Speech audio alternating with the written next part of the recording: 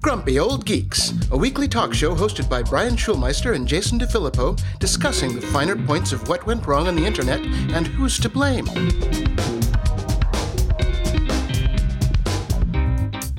Welcome to Grumpy Old Geeks. I'm Jason DeFilippo. And I'm Brian Schulmeister. Brian, I want to announce the feed change once more agains. When's that going to happen again? It's going to happen over the weekend, or it'll happen by the next show. So the reason we took this week off, or the Wednesday episode off, was because I needed the time to get everything in order with moving things around and cleaning things up and putting the Art19 players on the website, which is an ongoing fun thing to do. So what happens when you're on episode 391? Oh, Jesus Christ, tell me about it. Yeah, so I've been working on the website and stuff like that and working on the back end to get everything going. But when the feed change happens, there will only be 10 episodes in the feed for a little while. So here, now's your chance. If you want to go back and download the whole back catalog, please be my guest right now. Be our guest. Be our guest. Put your podcaster to the test. Yes, while we're still getting free bandwidth. We appreciate that. Yes, now is the time to get to your full catalog, please. Exactly. And if you get it in Overcast, you can star all 391 episodes. Anyway, so yeah, that's coming, and we appreciate everybody setting their podcast player to only download the latest few episodes. That would be fantastic for us, because chances are everything in the feed is going to look like it's new again. So We apologize for that. There's just nothing we can do. This is one of the podcasting foibles, that when you change hosting providers, it just screws you. And there's nothing we can do. Sorry about it. Yep, it is what it is. So, Brian, did you get your free Google Mini from Spotify yet? No. Okay. I have to be honest, I didn't bother. I was too busy fixing all the things that I already had that were broken to get something new to throw in. Okay. I figured why. I mean, I was like, okay, yeah, it's completely free.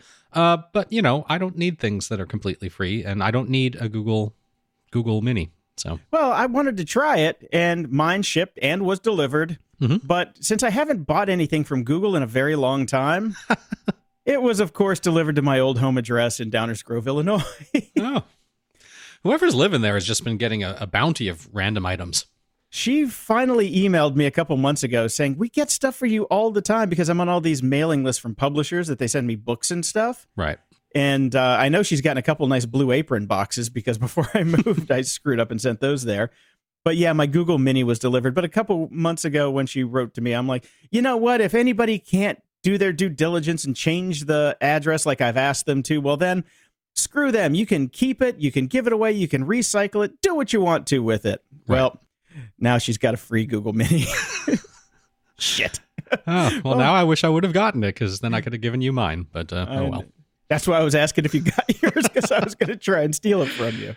Steal it? You could, I'd give it to you in a bag. It's all yours. Okay. I have no interest in getting into the Google infrastructure in my house. So kind of like the bag of Echoes that I gave you. Yes, which is still sitting in my closet, because I don't need that many Echoes. Of course you do, man. You got to have one in the shower. You got to have one next to the pot. You got to have one in the closet.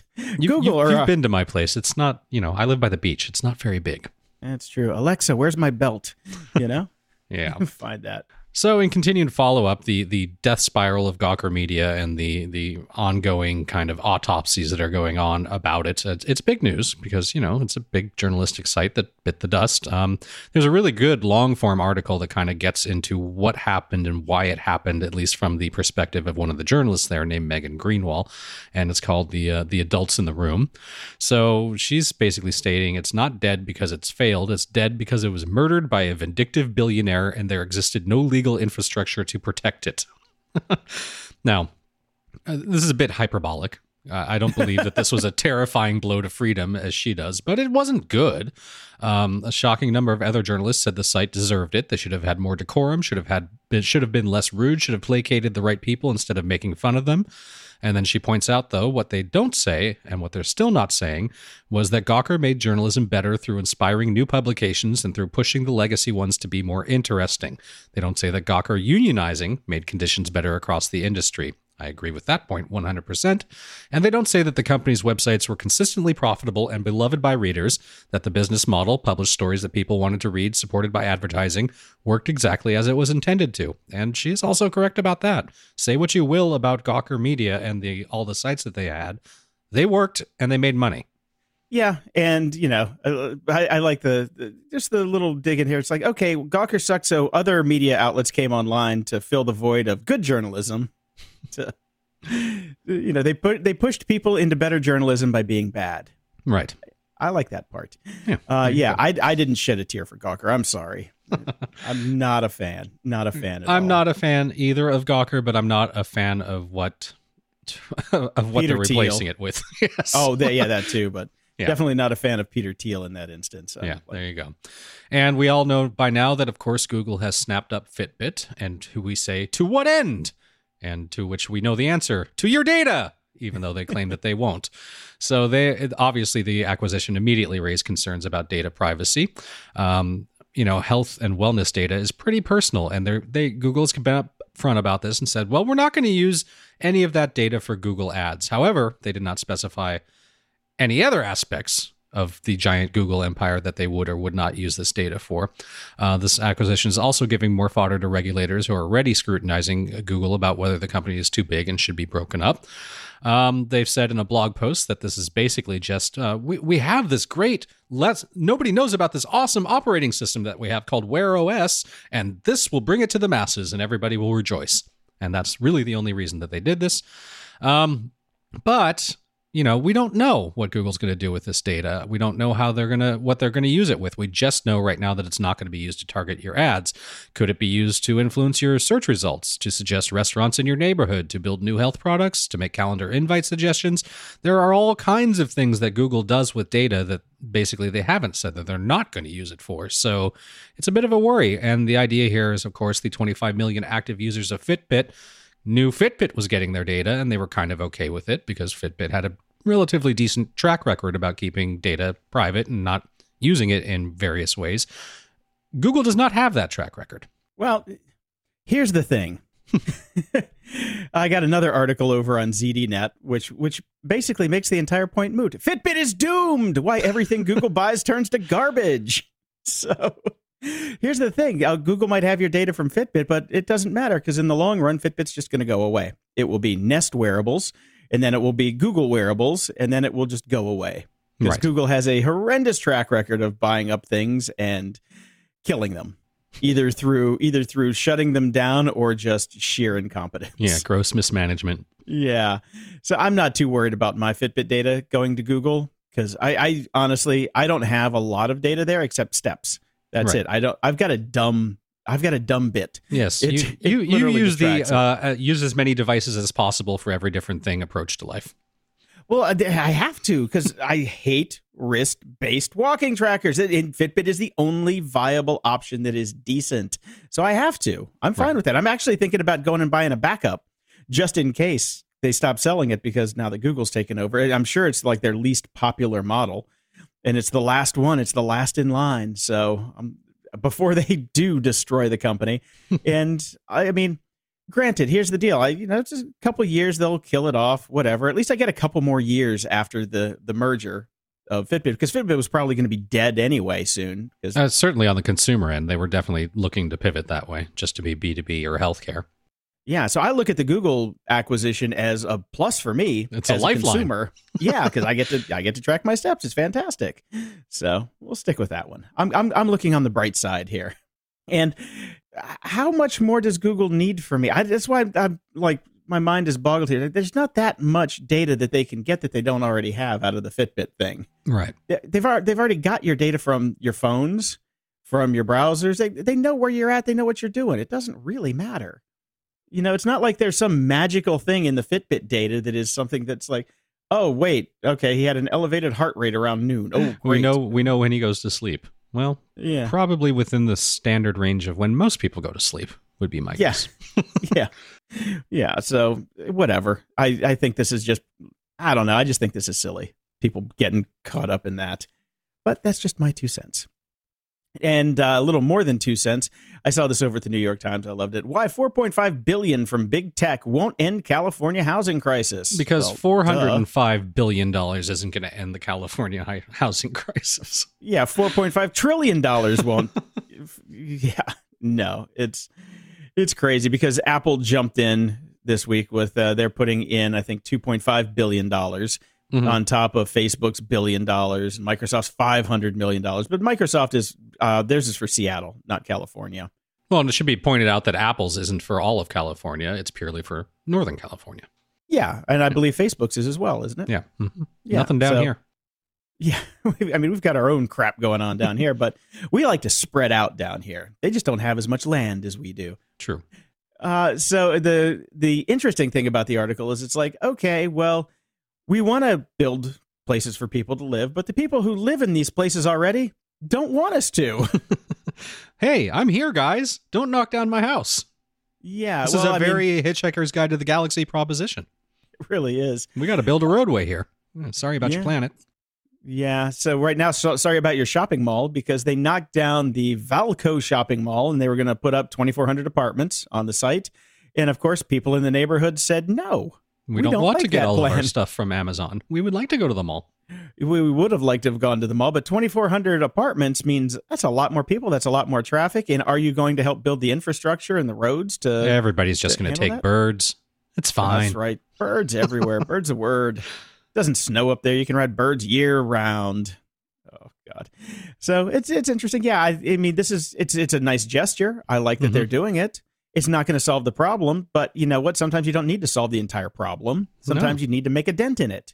Which is fine. You, Jason, when we started doing this podcast 6 years ago, I had in no stretch of any imagination would have thought that we'd spend so much time talking about city planning and the need for it. That's kind of true, isn't it? We started off figuring out why people are making millions selling boner pills. Yeah, and now we're going, you can't just do this to a city without planning. I know. I'm with the HOAs on this one. What? Who are you? What has happened to you? Next week on Grumpy Old Real Estate Developers. In the news,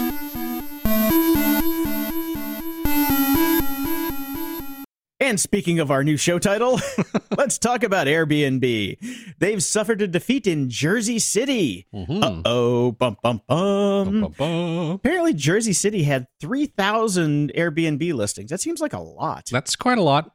That's quite a lot. Yeah. How many people are going to Jersey City? I know. I didn't know it was really a hotbed of tourism out there. What's going on over there? Take the wife and kids, and we're going to Jersey City. Well, it's like you take the wife and kids, and you come back with just the kids because that's the best place to bury your wife. Because we know New Jersey is just the world's largest graveyard. Right. Yeah. Yeah. I don't know where she went. She went out to go get a scone, and then that's the last time I saw her. What you gonna do? Me and the kids, we're going back to Florida. Bye. So. That's your New Jersey? Okay. That's my visiting Jersey guy, I guess. Okay. I don't know. Yeah, you got to work on that one a bit. Oh, man. Patreon.com/GOG so I can go take voice lessons. Appreciate it. So it's good. People are standing up to these guys. Will it matter? Who knows? Probably not. But I mean, the problem with taking like a show off is I don't even remember. Did we talk about the huge scam that was running on Airbnb on our last show? Or did that happen? Yes, we did. In between our did. show? Okay, good. Okay. No, we did talk about that. Yes. At least in my brain. In my brain, we definitely did because I talked about it with everybody else. Yeah, that's the thing about these things. I read them and I don't know if they go in the show notes or I just read them and they go away. Because as soon as we're done with the show, we both promptly forget everything we just said. Oh yeah, that's the my way wife it works. comes home and goes, "How's your show? What'd you talk about?" I'm like, "No idea. Can't remember. No idea." So good on Jersey City for sticking up for themselves. Because it's basically what they're trying to do is just get out these, people who own big buildings and trying to just sell them out on Airbnb. Right. So Uber is entering the ads business. Oh joy. Woo, woo, woo. Because, every other business isn't doing so well. So they're going to start selling ads inside of their Eats app. I just kind of assumed that they already did that. That I guess people not. were paying for preferential placement. Apparently not. Apparently not. All right. And here's the thing. I thought Uber had consolidated all their apps into the Uber app. But I guess not. I guess not. Yeah, I thought there was just an Eats section in the Uber app now, but I guess I was wrong. Oh, actually, you're wrong. I used it the other day. Oh, okay. Well, there you go. Answers that question. So yeah, they're just going to start selling ads in there, which, is that a problem? I honestly don't see that as a problem. I again, like I said, I assume that that's what they were already doing, and I assume that's what's happening in all the meal delivery apps. Yeah. I say it happens on Yelp. I mean, we kind of know that this is going on. Duh. That's the only way Yelp stays in business, is strong-arming people to buy ads. Yes. We know that from the court documents.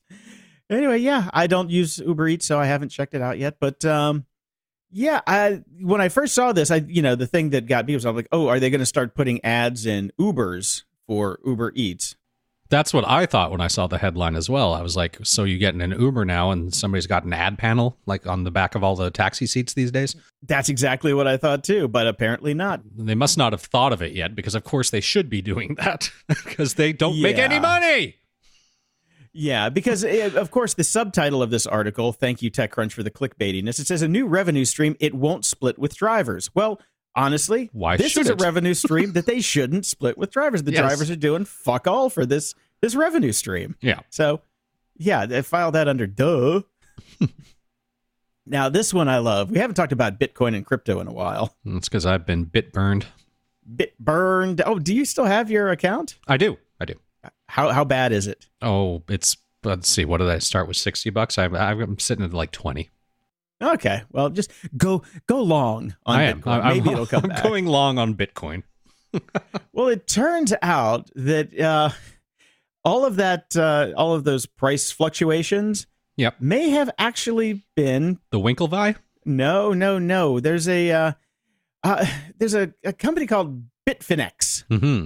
They were the largest cryptocurrency exchange way back when, in like 2017, 2018. Right. And they were basically, one account there was using Bitfinex and another cryptocurrency to manipulate the Bitcoin market.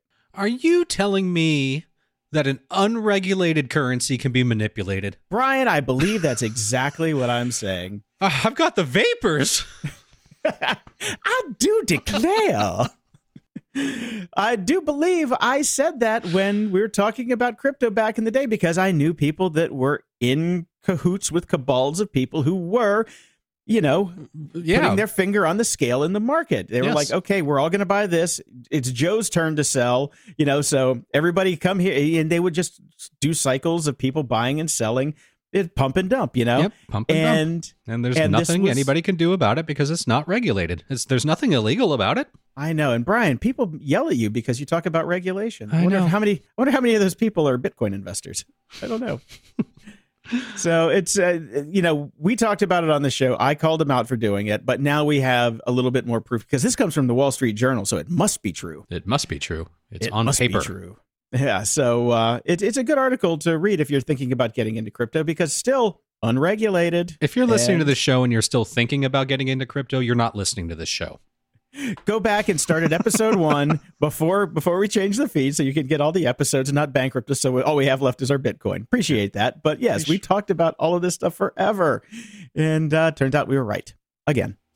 And I found this article over at Vanity Fair, just going on with the Bitcoin and crypto news. It's called The Big Bitcoin Heist. Mm-hmm. Have you ever heard of this? It was a basically an Ocean's 11 type of thievery robbery going on in Iceland. Yes, I actually have heard about this. I heard about it in the context of somebody wanted to actually make a movie out of it. That's a little silly. Yeah, it's not that exciting. After reading the article, I'm like, that's fun. It was a fun story. It was good for an article. Right. Not a movie. Definitely not a movie. Considering that one of the big break-ins was because somebody left a window open in a ladder next door. They climbed the ladder, went in and stole the... Not as exciting as Tom Cruise really, coming down the ceiling with a little cable, yeah. Yeah, or, them tunneling under Vegas to create an earthquake and things like that. No, guy found a ladder next to an open window. Not Clooney-worthy. I'm definitely going to say that is a not Clooney-worthy heist. But it is a great article. It's linked in the show notes. I highly recommend you checking it out. And since we were a little short, I went over and found this one at the New York Times. Sandra Bullock and Ellen DeGeneres sue pop-up websites over misleading ads. Now, I'm happy that they're doing this, because the long and the short of it is people are using their likenesses and fake quotes to sell stuff. Yeah, here's a pro tip for all you semi-celebrities and real celebrities out there. Never let anybody take a picture of you holding up a blank piece of paper. Yes, that's true too. It's it's mind-bogglingly evil what these guys do, because it's all around affiliate marketing, and they're playing whack-a-mole trying to find these people, because somebody will spin one up, you get the money, move on, boom, pump, not pump and dump, but they'll just spin up an affiliate account, get a couple checks, Look, move on, tale as do old the as same time. thing. This has been happening in the music industry with unauthorized merchandise forever, et cetera, et cetera. Yeah, it is a thing. And it's funny, I see these ads every time I'm scrolling through Instagram, and there's one of Keanu Reeves holding up basically different pro animal t-shirts. And I'm like, I don't think that's real, because I know why I don't think it's real. Because when the first one came out, I'm like, oh, that's pretty cool, because he was holding up this cartoon John Wick t-shirt that says, "Be kind to animals or I'll kill you." And I'm like, that's a great shirt. I'm going to buy that shirt. Then next week, I saw him holding up a different shirt, but the picture was exactly the same. And I'm like, and the next week he was holding up a shirt that said, "Buy Bitcoin." And then I kept trying to find the company, but the company name changed, but the ad would remain the same, and the website would change. So I was like, crazy. So now when I see him, I mark him as fraud, and they get taken down. But it's one of those things where there was one point where I was going to try and get a hold of Keanu and say, "Hey man, are you promoting this thing? Because you're all over Instagram with this." And then I saw another one. Wesley Snipes they basically deep faked Wesley Snipes into the same pose with the same thing, and just that's actually Wesley Snipes. He's got a big tax thing to pay off. He's really doing those. Yeah. By the way, he was great in that new Eddie Murphy on Netflix. Man, he was good. It's nice to see him back in the screen. But yeah, I'm glad that the celebs are standing up to these guys. It's an insurmountable problem and will never go away. But at least they're trying. Today's episode is sponsored by Private Internet Access, America's #1 virtual private network, also known as a VPN. Even if you use incognito mode, your internet service provider is storing your browsing data and many times even selling it. But Private Internet Access, or PIA, can help. PIA encrypts and reroutes your internet traffic through one of its own servers, hiding your data from your internet service provider or network admin. And with servers in over 75 countries, you can get unrestricted access to geo-block content around the world. PIA comes with an easy-to-use app and browser extensions for all devices, a rock-solid privacy policy, open-source security, advanced customization settings, and it was just ranked the fastest VPN in the world by PC Mag. If you sign up with PIA right now, you can take advantage of a special deal only for GOG listeners. By using our link, gog.show/VPN, you can get complete digital privacy for less than $2 a month and 4 extra months for free, which means only $1.98 a month and up to 83% off. That's so much more inexpensive than virtually every other VPN on the market. And if you get it right now, you can take PIA's 30-day risk-free challenge. You can try it out for 30 days and see if you like it. If not, just return it for a full refund. So go to gog.show/VPN and try out the best VPN on the planet completely risk-free. That's gog.show/VPN. Security? Ha!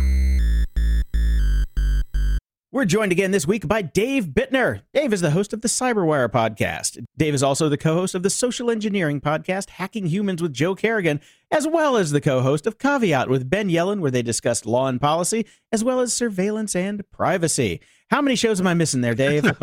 It's almost getting to the point where I'm co-host of more shows than I'm not. So I have to say, I just recently caught up with all your episodes of Caveat, and it is by far the best show of yours besides this one.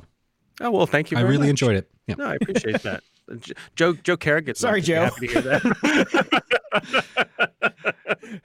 Things Joe hates, grumpy old geeks. Right. I enjoy Hacking Humans as well, but I just have a more interest personally in the topics that you discuss on Caveat. So. I see. Yeah. Fair enough.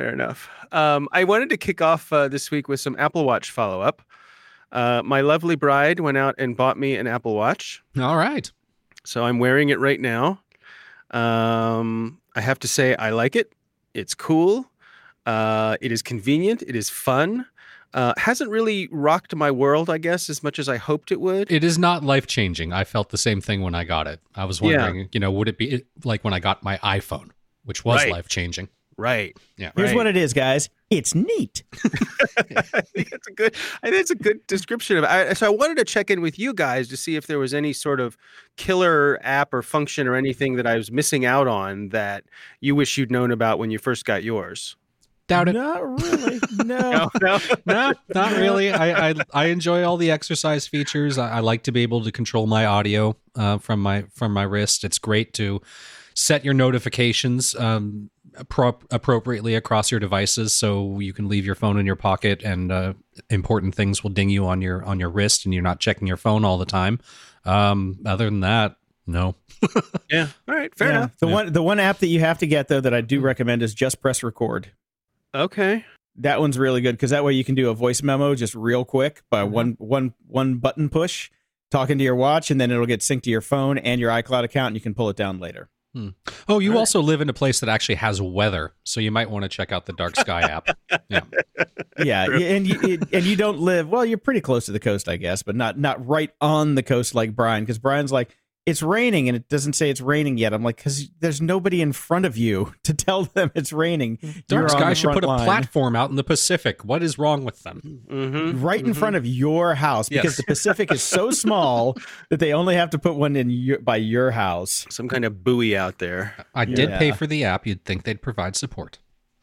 All right. Well, fair enough. I will definitely check out those apps. So. Okay, cool. We've got a little listener feedback link here from Tim Woodruff. He says, did you guys hear about this thing with the heroes at Coalfire Sys? And he says, astonishing. And this is the Coalfire CEO that says the Dallas County Courthouse doors were unlocked when his guys went in to go do their penetration test. But Yeah. they locked the doors and then re-unlocked them with the way that a criminal would do. And then they waited around for the guys to show up after they purposefully tripped the alarm and talked to the deputies, and they were going to go about their merry way. And then the sheriff shows up and says, put these boys into Hoos Cow. And that's where our story actually begins. Yeah. So, Actually, Joe Kerrigan, your third favorite Cyberwire podcast host behind me and Ben Yellen, and I did a segment on this on the Cyberwire about a week ago. So I recommend you go check that out because, as you might imagine, Joe has some strong feelings about this. And he and I align in our feelings on this, that it seems as though the Coalfire folks did everything right and everything was great until the local sheriff showed up and decided to turn it into a pissing match that these two Coalfire guys got caught in the middle of. How funny that Yep. just earlier in the show, Jason was espousing the virtues of the local sheriff's Barney Fife. yeah, I think this guy's more Buford T. Justice than Barney Fife. Yeah, I think that's, all right. I could see that. The whole thing is a shame. Like the CEO from Coalfire said, this is a situation where people just need to use common sense here. You know, there's no crime. Right. So we'll see how it plays out, but it's ridiculous, and it has certainly folks who are doing pen testing on notice to watch how this one plays out. Yeah, are these guys still in jail? I don't think so. I don't. Okay, It got I was dropped- just wondering. The charges got dropped to a misdemeanor, so I suspect that they're out. I don't know how long they were out. I don't know how long they were in at all, but I'm sure they're Longer out than now. they should have been. Yeah, Right. yeah, they shouldn't have been in at all. Yeah, it's absurd. So I'm interested in your thoughts on this story. The Committee on Foreign Investment in the United States, which is a federal panel that reviews foreign acquisitions of American firms on national security grounds, is looking into TikTok right now. They're concerned about the growing influence in the U.S. They're speaking anonymously right now because the investigation is confidential, but one of the people said the American government had evidence that the app is sending data back to China.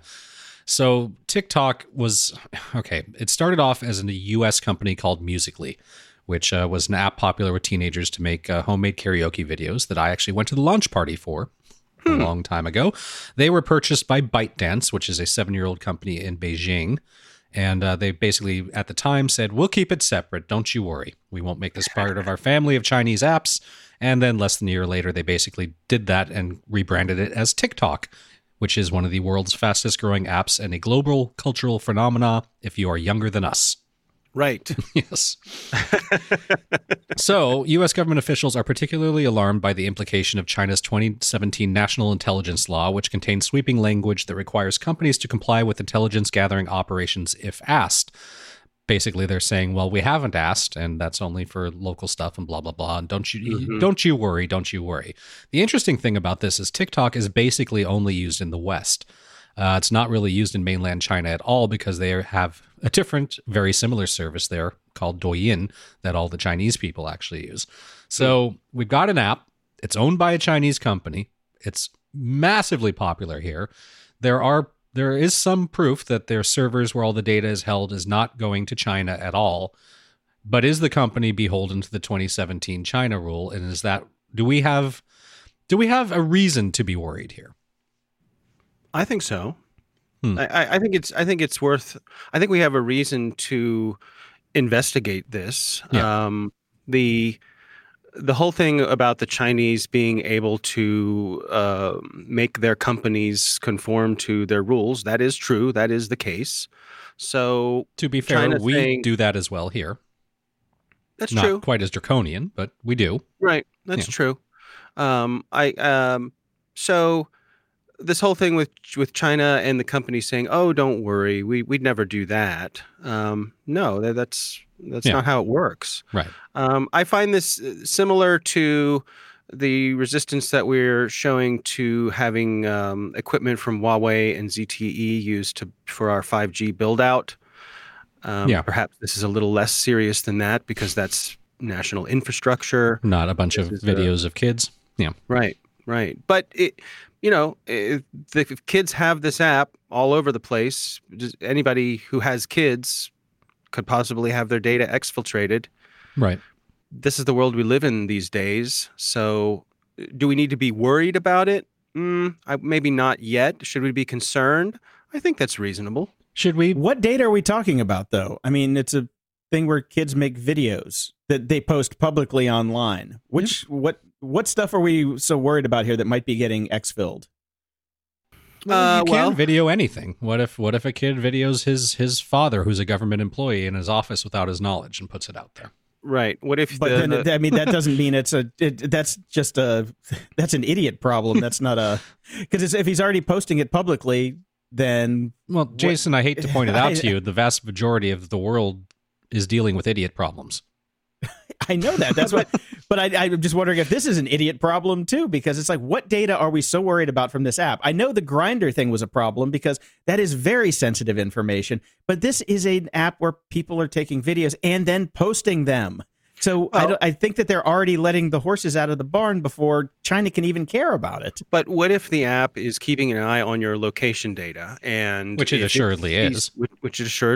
And if it sees that you wander into some interesting location, and a location that the Chinese might be interested in, it starts recording behind the scenes and sends the recording back. I suppose that's the kind of thing that they're worried about. And I think the other thought I had in reading this story is maybe, do you think there should be restrictions on companies being able to sell to foreign companies? If you're a U.S. company that's developed this technology or whatever, shouldn't we be looking into this pre-sale, not post-sale? Well, there are global export rules. I mean, you can't. Right. There's plenty of that going on. So I think those sort of regulations exist, and anybody doing these sorts of things have to operate within those regulations, and they govern things like encryption and stuff like that. Right. So I think people are looking at that. I think we've got bigger problems here at home because we've got two stories in the news this week. We're going to skip one of them, the Twitter story with the two employees selling data to Saudi Arabia, because that's an idiot problem. That's I don't know. That's more of a spy versus spy problem there too. But I'm waiting for that one to flush out a little bit more before we get into that. This one is Trend Micro employees sold criminals data that fueled targeted scams. Mm-hmm. A guy at Trend Microsystems basically went in and got information for about 120,000 people, which is about 1% of Trend Micro's customers, and was selling it off to people that were then going in and calling these people and doing scams on them. Right. Yeah, and so fortunately, he was let go. He's gone, and the law enforcement is investigating. They didn't out the person, and they came forward with this. This kind of thing I think happens a lot. Oh, are you kidding me? You know how much of this data is just out there? Like, I have hard drives full of different surveys and mailing list signups and just general demographics or signing up for a contest. So you have to give us all this information from just music artists, and I've just got them sitting on drives. That's worth money. Who knew? Mm-hmm. I got to get me some on the not so dark web. Exactly. Yeah. So, I mean, this sort of insider threat problem is a big deal, and it's something that a lot of companies are focused on. The thing that I'm hearing about more and more is that companies are installing systems that basically track your behavior. Yeah. And they also provision your permission to have access to both areas and things within your network as needed. And as soon as you don't need that access anymore, the access goes away, because we're trying to deal with the God mode problem.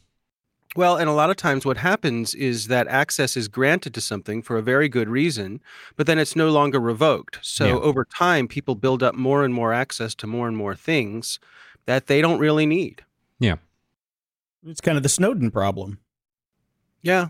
It's kind of how he got there. I mean, he got access to things and nobody was paying attention and just kept getting more access and more access. But at least we know there are no aliens now.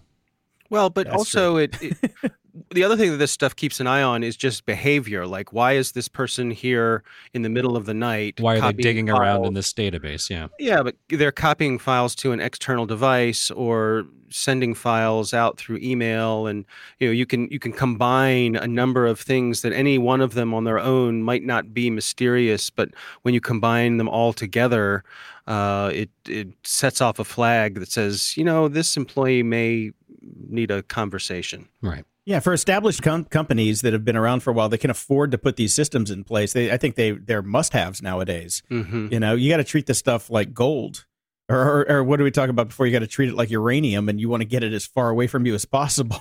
That's right. But let the people that are going to have access to it make sure they need access, and when it's done, revoke it. It's like, okay, George is coming in on Saturdays, and he needs to access the user database. Well, George needs a hall pass from his supervisor to do that. He just can't come into work one day and say, hey, I'm going to keep working on this stuff.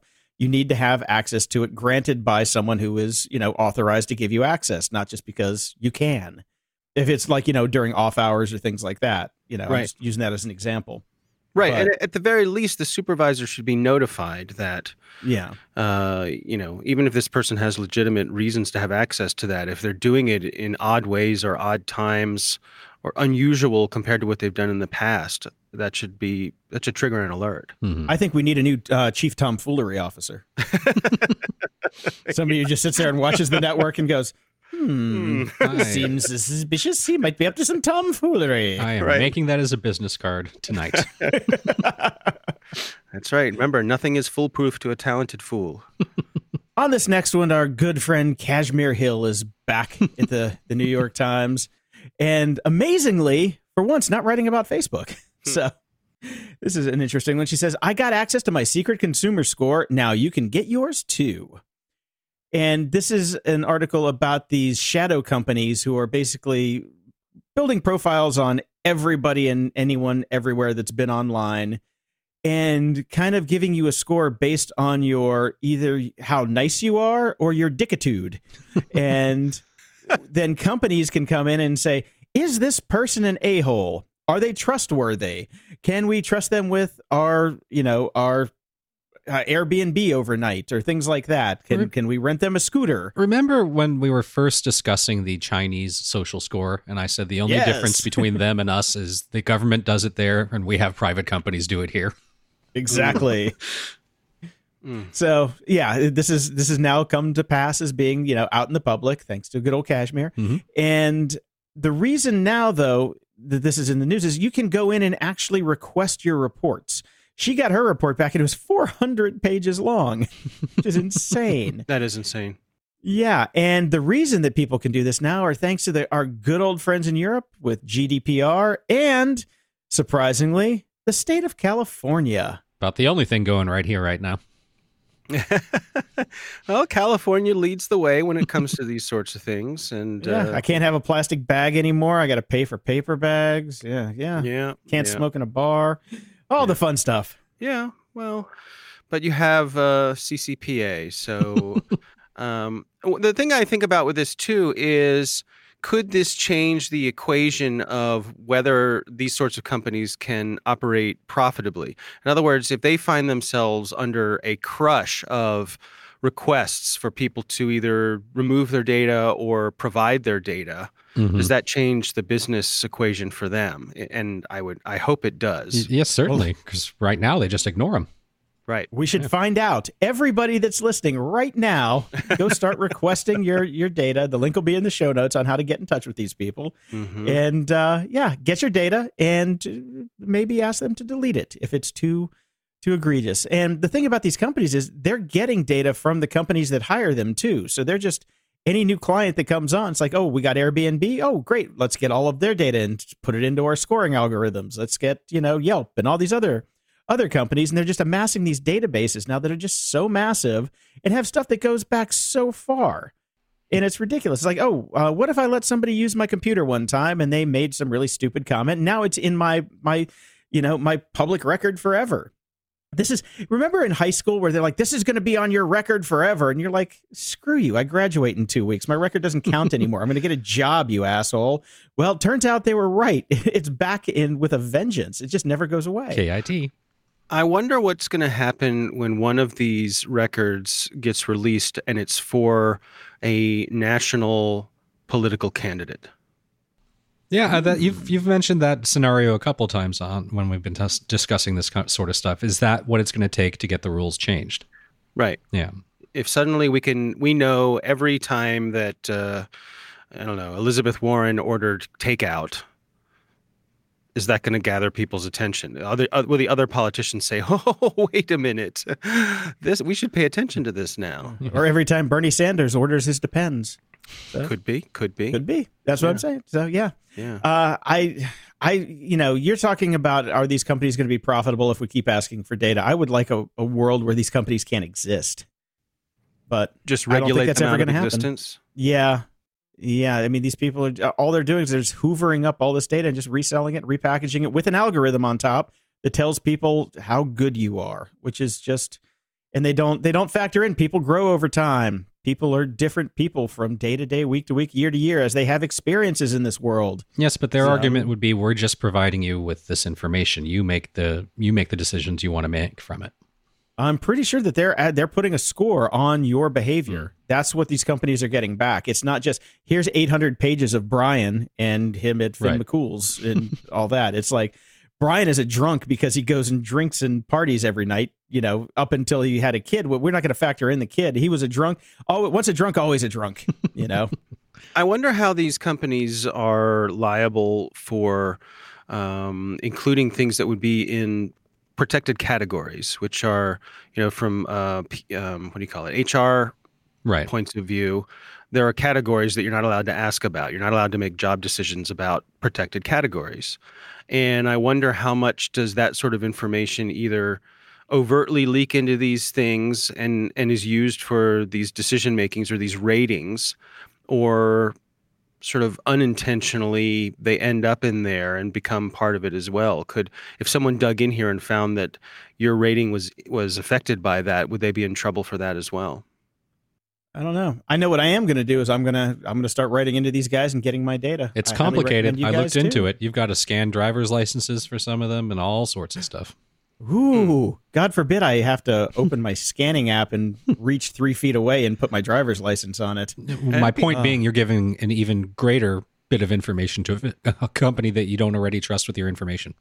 The point is they already have it. They're checking the fact that you have it. They already know who you are. They're trying to prove that you are you. Hey, look, anytime that Jason's willing to take one for the team, I'm behind that. We will wait for the Jason report. That's right. Yes. That's right. It'd be interesting to see if we show up on his report. Oh. For good or for bad, right? How could it be good? Well, we could bring him up. Well, I that's mean, true. you could That's say, true. despite everything he did, he hangs out with really excellent people. Well, excellent person. I don't know if Brian. I don't know if Brian will fit in that category. I know his past. I'm sure I have an excellent Right. score. I was quite privacy conscious even back then. Well, speaking of privacy consciousness, Ring watched your kids trick or treat and then bragged about it. This comes from Mashable. Boy, oh This boy, one, did the PR person screw up here. Yep, stepped on the proverbial dick, as it were. They're putting out all these quote unquote fun facts about which cities had more trick or treaters, how many kids came to the door, and all this stuff. And that's fine. Okay. How many times the doorbell was ringed on Halloween? That's fine. What gets me is as soon as you share your video to, say, the Neighbors app, Amazon then has carte blanche to do with it whatever they want, including using it for PR purposes, as dumb as even these are. And I'm just like, I didn't even think about that. I'm like, okay, well, I'm giving it to the Neighbors app, not thinking that there's some Yahoo over there trying to put together a blog post. And then, oh, there's my front porch. What the hell? Does this bug you guys at all? Yeah. Yeah, it does. This is It does, 'cause precisely why I will never have a ring. That they don't have to ask Yep. to use my the footage from my front door in their commercial. Yeah, well, I mean, you do have to take the step of sharing it somewhere in their ecosystem. Right. Once you do that share step, then it becomes fair game for them to use it however they want. I just have a problem with this whole concept, not just the sharing thing. The fact that they actually thought that showing video of trick-or-treating kids, real trick-or-treating kids, was a good PR move. Beyond creepy to me. Yeah, if they have masks, they're technically unidentifiable, but that's I think a gray area. Well, not every costume involves a mask either. I think if you Right, take but this they can footage and you show put that the it's- theme song from Halloween over it, you'll get a better idea of how it makes me feel. Yeah, Well- and what if you put creepy porn music under it? Yeah. Right? I mean, brown cow. yeah. And aren't there? I mean, there are particular laws dealing with minors, so there's that. Yeah. It's all a bit odd. Yeah, it's this Yeah. whole thing we seem to be in these days, where these tech companies, they feel like because they can that they should, or And they will. and Yes. they will. Yes, whether or not it's the right thing to do, Yeah. socially acceptable, or even moral. Yeah, when it comes to Ring, I'm about half an inch away from just pulling them all out. Back to them It just Chinese keeps getting cameras. worse. That's right. telling you, Chinese never made a blog post of anybody near my house. That's fine. But just to go even further, of course, Ring again. They pushed out a security fix because apparently there was a very easy way for people to get your home Wi-Fi password, because they were bouncing it around internally through the system from the camera to your app in plain text Plain over text. HTTP. Jeezy greasy. What year is this? Plain text. Yep. Hmm. No encryption from the camera to the app whatsoever. No key handshakes, no nothing. Just here you go. It's like, come on, guys. Come on. This is not that bad. And of course, there was a company called Bitdefender that found this out and walked through the entire process of how it's done. Now they say, of course, Ring has pushed out the security fix, so everybody's fine now Until they find the So- next thing. until they find the next thing. But yeah, Well, Also interesting that Ring can push out a security fix like this automatically. yeah. Like I don't know if I don't have one of these. Jace, actually, you have these. So is there a way to disable automatic updates, or are you stuck with them? Absolutely none. I found out Not a because fan I of went- that at all. Not a fan of that at all. I looked into it. That's why I'm telling you I'm a half an inch away from pulling these things from the house. Yep. Yeah, there's nothing about that. Like with my Eero, I can, it updates and it tells me when it's updated and it tells me what it's updated. It's Mhm. very transparent about the update process. I get a notification saying, "Hey, your Eero system has been updated. Here's some new stuff that we put into it." Ring, no, not really. I can't even get the thing to stay on long enough to actually capture the bad guys, let alone actually tell me when they're, pushing software updates to it. Come on. Yeah. I can't help thinking, what if it automatically updated itself and in doing so bricked itself, and then something bad happened? Like has happened to anybody that's ever owned a Windows PC set to auto update. Exactly. Right before that important presentation. Right.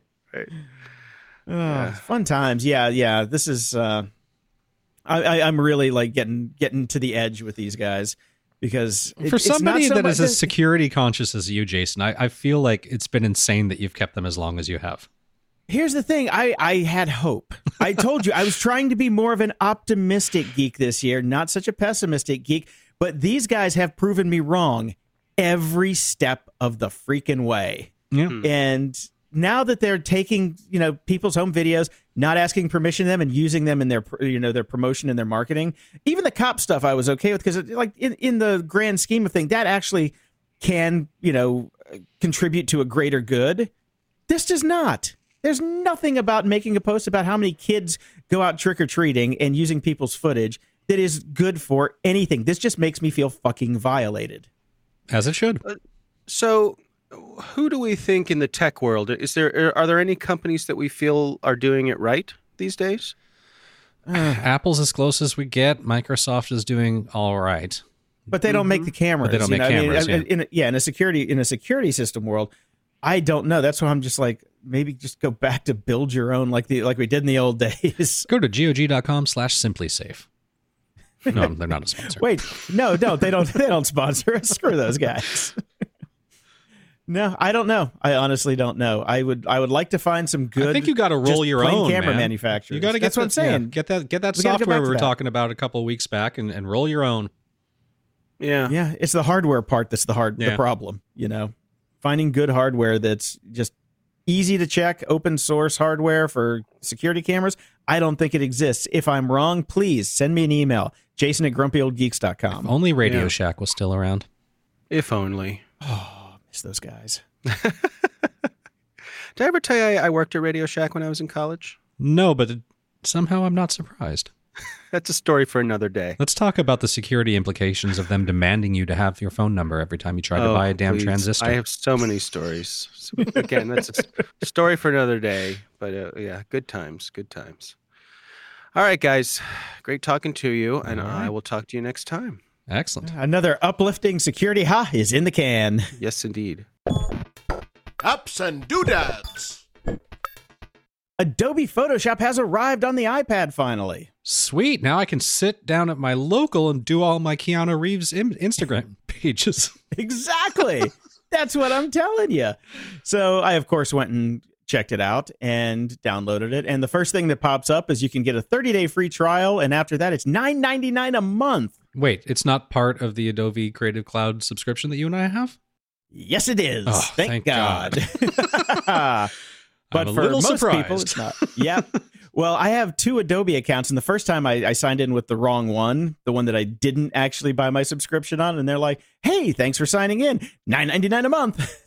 And I'm like, "Well, shit, let me try the other one." And then as soon as I logged in with that one, it's like, "Here you go. Thanks for activating." Right. So I pulled in a couple images, started playing around with it, and it's not super intuitive, but it does have layers. It's got a lot of the stuff that it should have. Does not really have filters yet. There's a lot that it was left out in the launch. Right. I'm just like, okay, I just want to put a vignette on this. How do I put a vignette on this? And nope, could not find a vignette after clicking on everything. You know what it is really nice for, though? I'll give it that. You, if you're using like the healing tool. Yes, I use that a lot. It's really nice to be able to just pinch and zoom in and use the Apple Pencil with the healing tool or the Band-Aid tool to just go around and find all the little pieces and get all that stuff done instead of sitting there with the mouse and keyboard and everything. Way nicer. So I'm thinking if you're using, well, I guess it doesn't really matter. If you have Sidecar on your Mac with Catalina, you can do that anyway. So, skip the Photoshop for iPad, but it's a nice first entry. I can't wait to see how it really comes along over time. Excellent. So I might be doing our artwork on that soon. Doubtful. Yeah, that's true. So I recommend just grabbing it and giving it a shot if you have an Adobe account that already has Photoshop, just to try it out. Why not? I'll see if it works on my old creaky, just purchased iPad. Your brand new shitty iPad.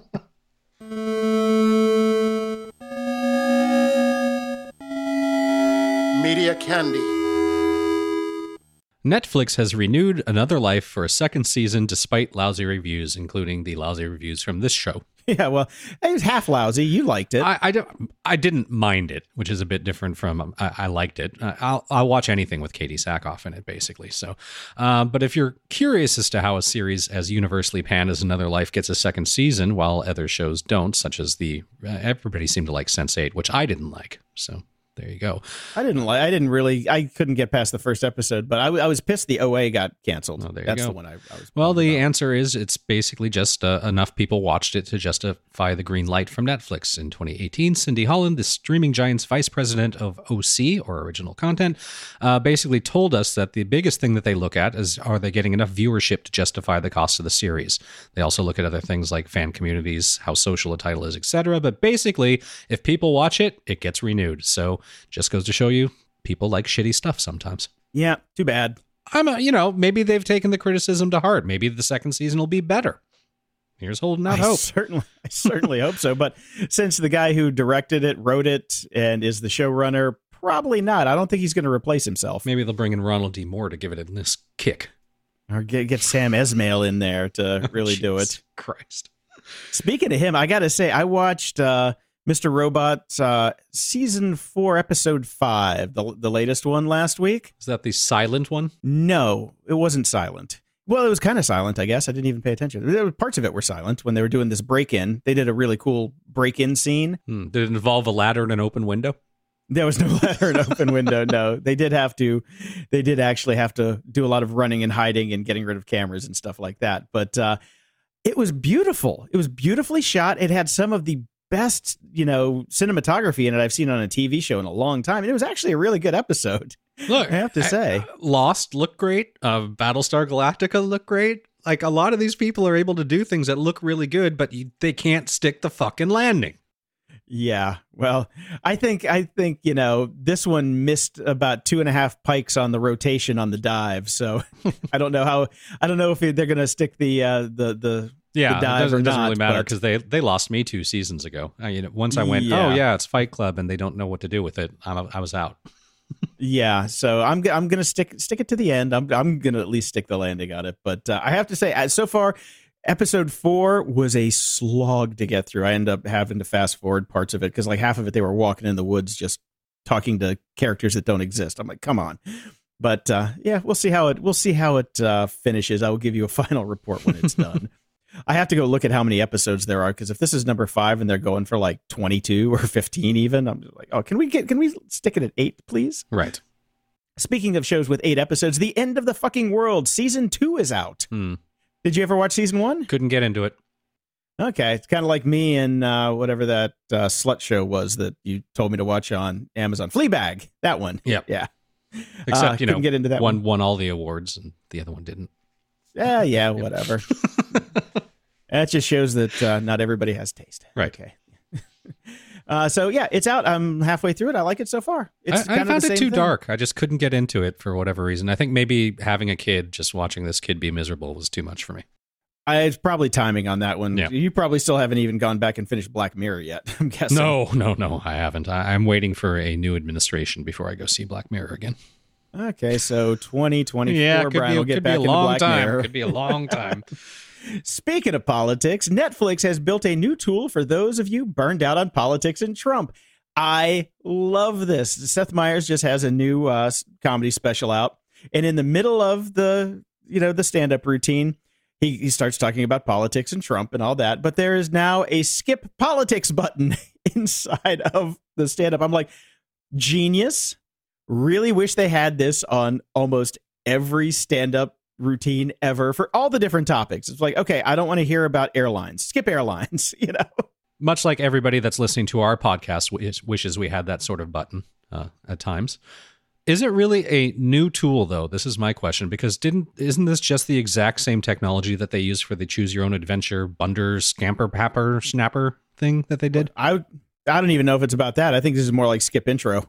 It's that's really it. Right. It's like, okay, this is a skip button that goes, 30 seconds ahead or 4 minutes and 12 seconds ahead. It's not really high tech. Yeah. They're not grabbing you a new clip to go down a different path. This is, but it's the same underlying technology. You put in a little bit here where if you press a button, it goes to here. It's not exactly a new tool. That's my only point. okay, well, then if you're going to go down that route, then the choose your own adventure thing was not a new tool either, because the skip intro button was out before that. Yes, but I didn't write a headline saying that was a new tool. My whole point is that the headline here says they've built a new tool. Okay. Pedantic much. Okay, moving on. Our whole show is pedantic much. True that. All right, so I took advantage of my laptop getting burnt out and having to buy a new one to get the free Apple TV Plus subscription, and I watched 3 episodes now of The Morning Show with Jennifer Aniston and Reese Witherspoon, et cetera, et cetera. The acting is phenomenal. And they are desperately trying to be Aaron Sorkin-esque and failing. Okay, so no story? The story's okay. They're just trying really hard, and the writing isn't just there. The writing's not good enough. And it's a good show, don't get me wrong. I'm enjoying it. But it's just like, maybe I should just watch The Newsroom again. Yeah, you could do that. Yeah. You could easily do that. Go back and watch The West Wing for the 8,000th time. Steve Carell's pretty fantastic in it. All the acting is great, and all the sets are great, and it looks good. But it's just you. Every time we finish an episode, I look at my wife and go, "They're really trying to be Sorkin." Okay. Have you watched I know you said you wouldn't, but have you checked out the Ron Moore show yet? Nope. Not gonna. Okay. Burn me thrice. Okay. Well, you got a couple more days till The Mandalorian, so once that's on, I'm sure you'll be just fine. Yes. Now, I did see somewhere that it's going to be a slow trickle show. I'm happy about that. There was actually, it was one of the news stories that I was going to put in here in Media Candy, but then forgot throughout the week. But there's been a couple articles coming back that people are going away from the full-on binge drops. Everybody's starting to move towards slow trickle once a week. I found a couple articles about content overload as well that I forgot to put in here, because people are, and myself included, I'm at, content overload. Yeah. I sit down to watch TV at night, and I'm like, I don't want to watch any shows. I want to go listen to a book or read a book or literally do nothing versus watch something new. Yeah, there's definitely that. I've been doing a lot of more reading than watching something new because of content overload. But the other thing, which my wife really noticed, is when she sits down to watch something, there's too many choices now. There's way too many choices. And then you have to go, well, where is that show? Is that one on Netflix? Is that on Amazon Prime? Is that one on Disney? Is that on Apple TV Plus? And you're like looking around, and then finally you're just like, Jesus, I got to go to bed. I didn't even watch anything. Yeah, you spend an hour and a half trying to find something that you want to watch, and then it's like done. I do have to say, Jack Ryan season 2 came out on Amazon, and I binged it last weekend, and it was fantastic. Not my thing, but I know a lot of people that like it. Oh, it was so good. It was so good. I love that show. They did a really good job with it. And it had Doug Stamper in it, which always makes me happy. Anytime I see I'm Doug sure you Stamper. enjoy his commercials for the haircutting places. I have not seen those because I don't watch TV with commercials in them. Oh, they're quite funny. Maybe I'll check out YouTube, or is that on Vimeo, or is it on TikTok, or is it on? Jesus. Moron of the week. Sometimes headlines don't get any better than this. Apple's former insider trading watchdog indicted for insider trading.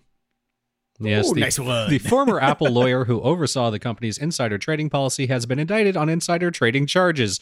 Prosecutors allege Gene Levoff, I'm assuming that's how it's pronounced, traded shares based on his knowledge of Apple's financial results before they were made public, which is the one thing you're not supposed to do if you're doing that job. Yeah. In fact, your entire job is not doing that. I think maybe he read the job description wrong. He's like, you're going to be in charge of insider trading. Ooh, I can do that. Excellent. Yeah, my policy is great. I get to do it and the rest of you don't. Perfect. When can I start? Yep. So according to the indictment, he realized a profit of around $227,000 on some trades and avoided losses of about $377,000 on others. They all took place between 2011 and 2016. Sorry, allegedly. took place between Allegedly. 2011 and 2016. He faces a maximum prison sentence of 20 years on each count if convicted, and it also carries a maximum fine of $5 million in the wire fraud counts, the higher of $250,000 or double the gains made or losses caused. So, well done. Well done, sir. And if you want a fun long-form read about something that is just as enjoyable as the Fyre Festival, and I know we've talked about this guy on Moron of the Week once a long time ago, but this is the full, like, incredibly crazy story from soup to nuts and to current date and time, the unbelievable story of Threaten, heavy metal's Fyre Festival moment. I will have to check that out. Sounds good. All right. Now, we talked, it was funny, we had a mention on Security Ha not too long ago about people copywriting colors and trademarking colors. Yes. Well, turns out Deutsche Telekom really likes magenta. They really like their magenta. Okay. So, because it's, I guess it's T-Mobile's color. So, they have gone after Lemonade. Mm-hmm. Have you seen Lemonade yet? Lemonade is a good restaurant that is over here on Abbot Kinney, but I'm sure it's something more horrible. Oh, no, it's an AI-based, of course, AI-based Yes. Insurance startup. And I've actually looked at them, and I'm probably going to buy insurance through them. So, Okay. You trust the AI? well, I trust their rates. They're pretty good. And the people that I know that have the policies and have actually tried to collect on their policies All right. have had nothing but good things to say. It's Well- the collection part. Signing up for a policy, anybody could do. Collecting, harder. That's good. Now, call me crazy, but just as a side note here, if you have named your company Lemonade, why are you the fuck using do you need magenta? Exactly. Well, you know. I mean, maybe the if more- you called yourself really dark pink lemonade. Well, hey, pink lemonade is a thing, yeah. So, I mean, here's the thing, you know, moron cuts both ways. So, doesn't have to be one side or the other. The moron sword is sharp at both ends. Yes, it is. Now, this one actually makes me really, really mad. Mm-hmm. Comes from BuzzFeed News. It says, she stole something while struggling with heroin addiction. Cops turned her into a Facebook meme. Oh, the irony that a story about memes being bad would come from BuzzFeed. I know. Zing. So, apparently, a lot of law enforcement agencies have figured out that the lulls actually get people to look at their pages and try and track down criminals for them. Mm-hmm. And I do believe a lot of these people are starting to cross the line. Big time. Are you saying police departments don't have professional comedians on hand? Well, they apparently have professional social media engineers on hand. Yeah, everybody does these days. By the way, yeah. professional social media engineer means you're in college. I don't know. I think they may have graduated by now. Remember, when we started this show, they were interns and going to Right. college. Now they are buying their own homes and have children. So Okay, fair we've been enough. doing this for a long time. Don't forget. So this one township in Pennsylvania, Wilkes-Barre Township, they've got 2,000 residents, right? Okay. Their Facebook following is 90,000. A little bit overreach there, right? You right? think? Yeah. Now the problem with this is, first up, they're posting people's mugshots. Okay. Mhm. They're using them before people even go to trial, which means that, okay, what happened to innocent until proven guilty? Right. Problem there. And also, this is going to screw people's lives over, even if they are proven innocent down the line, or even, who cares, even if they did it. The internet is forever. And, well, Facebook might not be, but we'll see about that.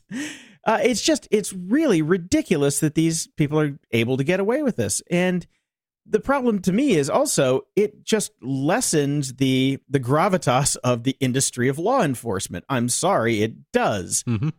It also puts into perspective, okay, if that's what these people are thinking, then how are they putting that mindset into their policing actions? You know? This article is worth a read. I'm not going to go through all of it here because it's a very long article, but it makes a shit ton of great points about the fact that this is just really gross. It's filthy, and it should be Illegal. It should be illegal, yeah.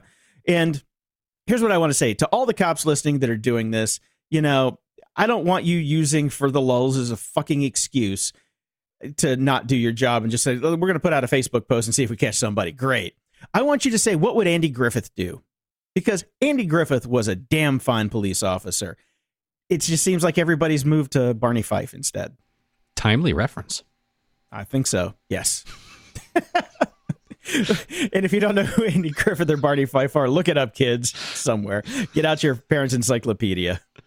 And I finally have a hero of the week. I actually had this back before when baseball was just ending, because Freddie Freeman, who played for the Atlanta Braves, was out trick-or-treating, and he came across a young child dressed up as him. But the kid didn't recognize him, but he came over and offered to take pictures and photos with him anyways. Hero. And the kid's like, who the hell are you? It's a cute little video. There's a video posted on the page that his wife shot. Very funny, very heartwarming. Cute. I found this one over at Dig, because I get my Dig newsletter still, which is kind of fun. It's called Why the Largest Commercial Plane in the World Failed, and it's about how they're shutting down the A380 program from Airbus. I followed this thing before it was built and all the way through, and I see them all the time, and I've never gotten to fly on one, which makes me really bummed. They're still going to be in service for a long time, right? Because they've made a ton of them, and they're still going to be producing them through next year, but it's a really interesting video on the economics and the history and the landscape of the planes and the routes and everything. If you're into that kind of thing, you'll dig it. Wasn't part of the problem with that plane is that a number of runways, like many runways, weren't big enough to handle it? Oh, yeah. There's some airports that have spent hundreds of, I think it was JFK had to spend $175 million in upgrades, right, just so this single plane could land there, because you have to have double-decker airways at the gate to be able to get the people on. There's all sorts of stuff. And, the thing is huge. I don't know if you've ever watched one land at LAX. No. I was like, when they first started going and I got to see one land, I'm driving up the 101 and I see this thing coming in out of the distance, and it's massive.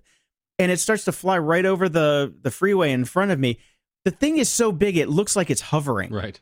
It's going like 180 miles an hour, and it looks like it's not moving an inch. It was so cool to see up close.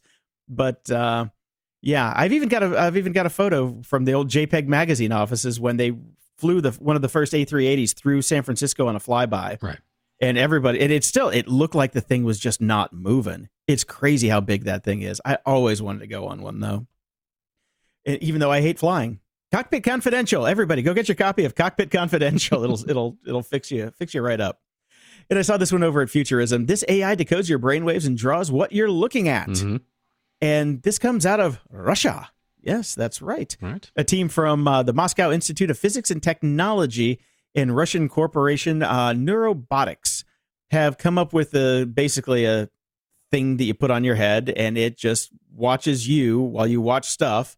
And after a couple minutes, it can actually see, like, what if you're thinking something, it can start to redraw it on another screen, which is cool, yeah, it is cool as hell.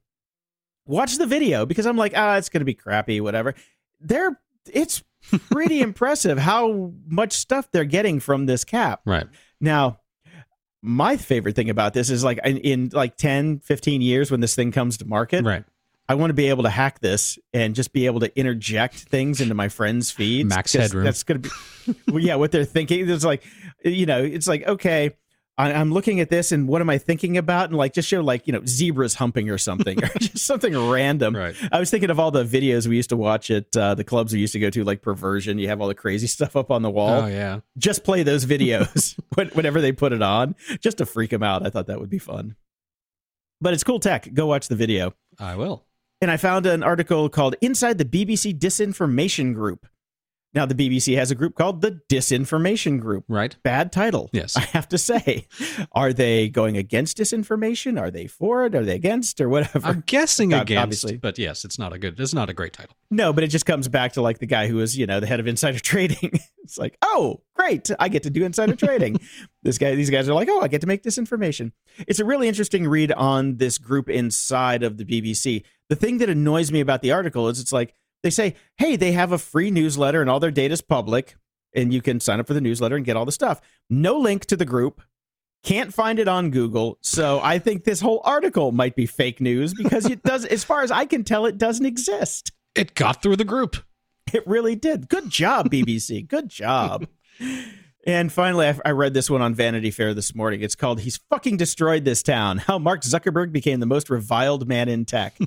This puts such a smile on my face. It's just saying, when you go to San Francisco now, no one has anything nice to say about Mark Zuckerberg. Yeah, and you know what Mark Zuckerberg thinks about that? Screw you guys. Fuck you. I don't care. Yeah. I'm CEO, bitch. Screw you guys. I'm going to my own private Hawaiian island. Feedback loop. We've got some new Patreon subscribers. C and Dave, thank you very much. And over at PayPal, we've got a bunch of you guys. Woohoo! Yay. Thomas writes in, "Greetings, I'm listening to you grumps on my fancy AirPods Pro and just wanted to butt in. Well, I haven't tried the new Bezos pods. Just hearing the fun about some ear tip not closing the case fully and a third-party app to control them make me glad I paid that premium for these AirPods. Just like a VPN, you get what you pay for. The transparency mode is great on these and ear boys." God, they call them ear boys. "I too had the first AirPods and the batteries suck after 2 years. Maybe soon we can get AirPods on a subscription without phones. Grump on." Next week, we're actually going to have friend of the show MXV call in with a 5-minute review because he's been testing them out all week and he's kind of an audio file. So there you go.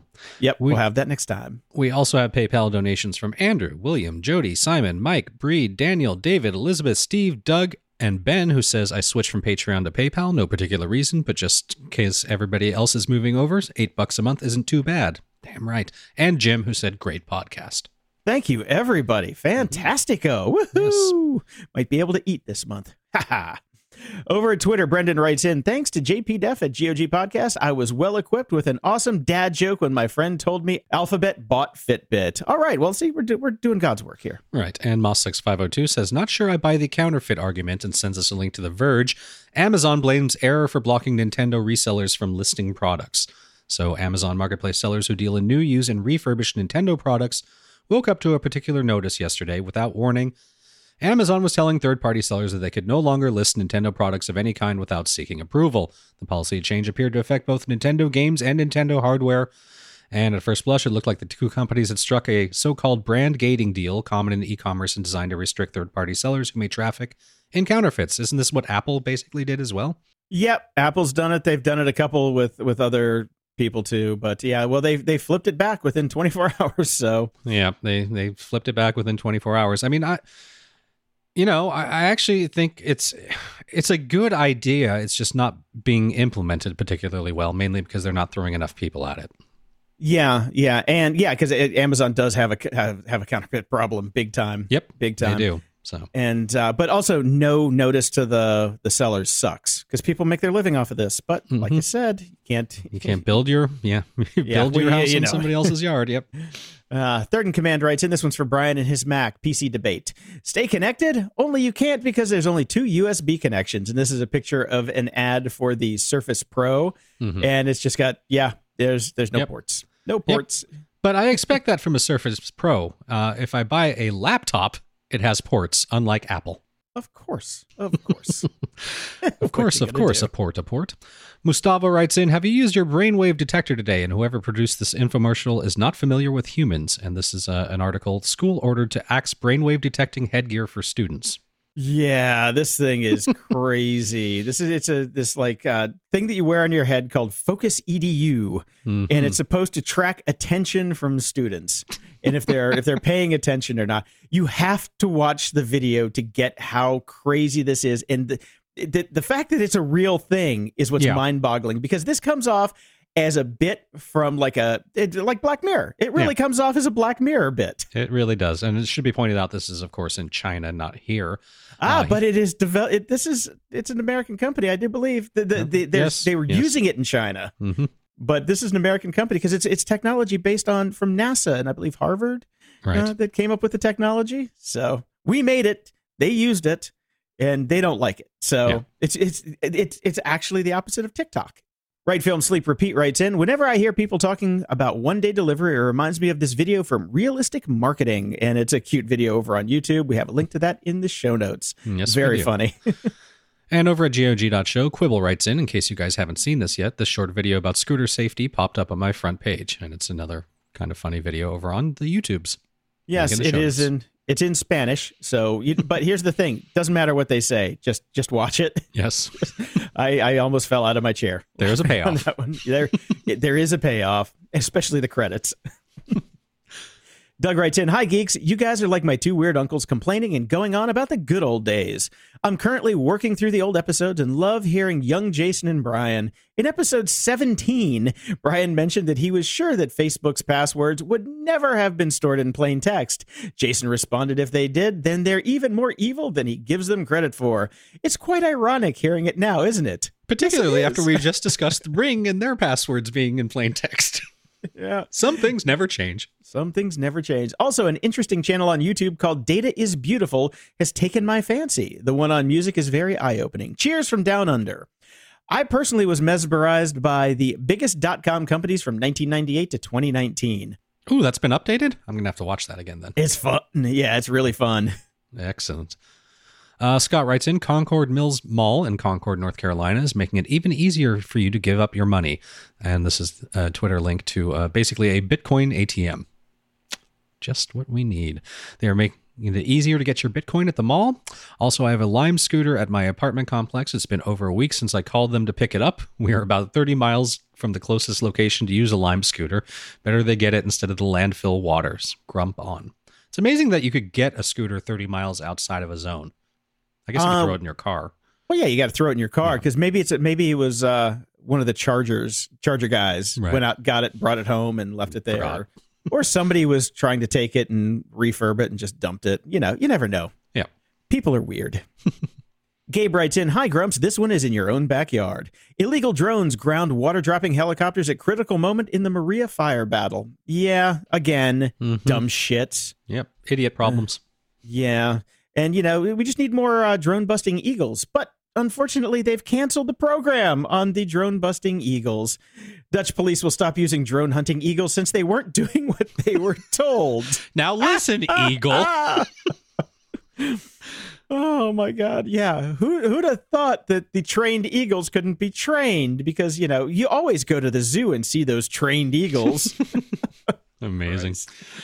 Cameron writes in, "Speaking of airline tickets, I will say that the distance thing doesn't seem to matter so much since my fiance, who was living in Myrtle Beach while I lived in Charlotte, oftentimes it was cheaper for her to fly to DC than it was to fly to Charlotte, despite the fact that the flight to DC stopped in Charlotte.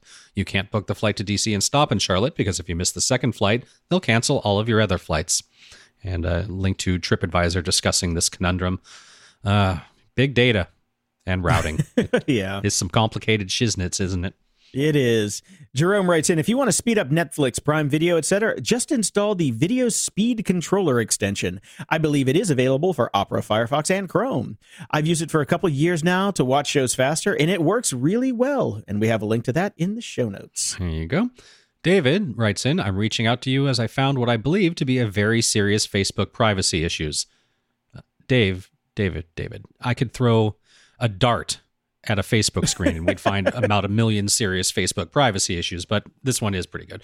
I brought the issue to Graham Cluley recently, and he published my work this week. This is a link to how Facebook helps an abusive ex-partner find out your new identity even after you've blocked them. And it gets into basically if you block somebody and even change your name, your old name or your account ID number will remain dynamically linked to their profile. So say Daniela blocks Jack, and that should be it. However, in Messenger, her new name is displayed in Jack's chat session with her. And also, should he request a copy of his data via Your Facebook information link, it displays her new name there too. Now, Facebook has responded to this, and I'm torn on this one because they're basically saying that's not what the block functionality is for, which is fine. It's basically just supposed to block people from interacting further when the person applies the block. Okay, understood. But they should have some sort of mechanism to deal with this need, and they don't. Yeah. The block function functions exactly the way they say it does, and it's not meant to handle this kind of situation, but that doesn't excuse them from, figuring out a way to do that. Yeah, they need to deal with this situation. Yeah. Yeah. Permablock. Exactly. Super block. Ultra block. And speaking of Facebook privacy issues, we're going to talk about this on the next show, but just Google Facebook switcheroo, and you'll see a bunch of stuff that just came out that we will discuss in depth on the next show. because it's pretty funny. It's actually really sad and depressing, but it's out there. Yeah. Facebook switcheroo. Google that. Melanie writes in, longtime listener, first time caller. You guys are a breath of fresh air. I don't know where you're at. You must be in Beijing for fresh air. Curious about your thoughts on this new eco-friendly product to come out of the valley. And this is from The Verge. New Gadget asks, what if Juicero squeezed bags of soap instead? And basically, that's exactly what it does. It is basically the exact Juicero machine, except you put in bags of soap instead of bags of juice. Yeah, and of course the people over at this company are like, Cleanest. I'm sorry, they're called Cleanest. Mm-hmm. They're like, well, we know nothing of this Juicero you speak of. Yes, we have a machine that puts soap into water and stirs it for you. All right, there's no juice involved. Time for us to buy up some of the used machines sitting around and make a soup machine. We're next. What if we squeeze out bags of soup? I'm thinking beer Cero. Squeeze bags of beer. Oh, wait. I think we've wait. I think didn't they advertise with us? We had somebody that did that already. It advertised Hopsy. with us. Come back, Hopsy. I enjoyed your product. Yes. All right, over at iTunes, we have a 5-star rating from BandJax909 in the UK. Blunt, earthy, and very, very funny. I look forward to hearing them turn their ire on well-deserving targets every week. Highly informative as well, but that's a side effect of a conversation between two people who know tech inside and out. I must listen. Oh, thank you so much. Thank you very much, BandJax909. If you want your question or comment read on the show, head over to gog.show/contact and send us your feedback or questions that we can read on the air. And if you're so inclined, please head over to gog.show/iTunes and toss us a 5-star and snarky review. And if you're listening to us in the Overcast player, please click that little star next to the episode. We really, really appreciate it. And it's really funny to watch us beat out the New York Times. I love it. My shout out goes to Hollywood Superman Christopher Dennis, who died at age 52. Christopher was the guy who played Superman walking around Hollywood and Highland for so many years. And I used to live right there. And I know friend of the show, Fogarty, and I had drinks with him on at least one occasion. Very nice guy. Very nice guy. I was just surprised by the quality of his watch that he wore, because who knew Superman wore a watch? A lot of people I knew were a little bit torn up by this. I guess he was a big figure out there that a lot of people went and talked to. Not me, but there you go. And he was a really nice guy. I mean, he was a really nice guy. You could talk to him anytime. He was super friendly. So yeah, I mean, that's why I'm putting this in here. I mean, I haven't seen the guy in 15 years, and I still think, like, if I see him, I'd just be, hey, how's it going, man? Because he's just a nice guy. Millions of people have seen him there. Sad. Well, there you go. And speaking of nice guys, I am on Eric Hundley's Unstructured podcast this week. So if you have not gotten enough of my voice in your ear holes, check out episode 180, From the Music Industry to Grumpy Old Geeks, out this week. Until next time, I'm Jason DeFilippo. And I'm Brian Schulmeister. Thanks for listening to Grumpy Old Geeks. To support the show and keep us on the air, go to patreon.com/GOG. Toss us a few bucks and we'll love you forever. If you don't like Patreon, and most people don't seem to these days, but still want to support the show, you can give a one-time or recurring donation by just going to gog.show and clicking that PayPal button. Your support really keeps us going, and we really appreciate it. Show notes for this episode are at gog.show/391. From there, you can find links to old episodes, leave feedback, ask questions, and get links to stuff we like. Stay grumpy.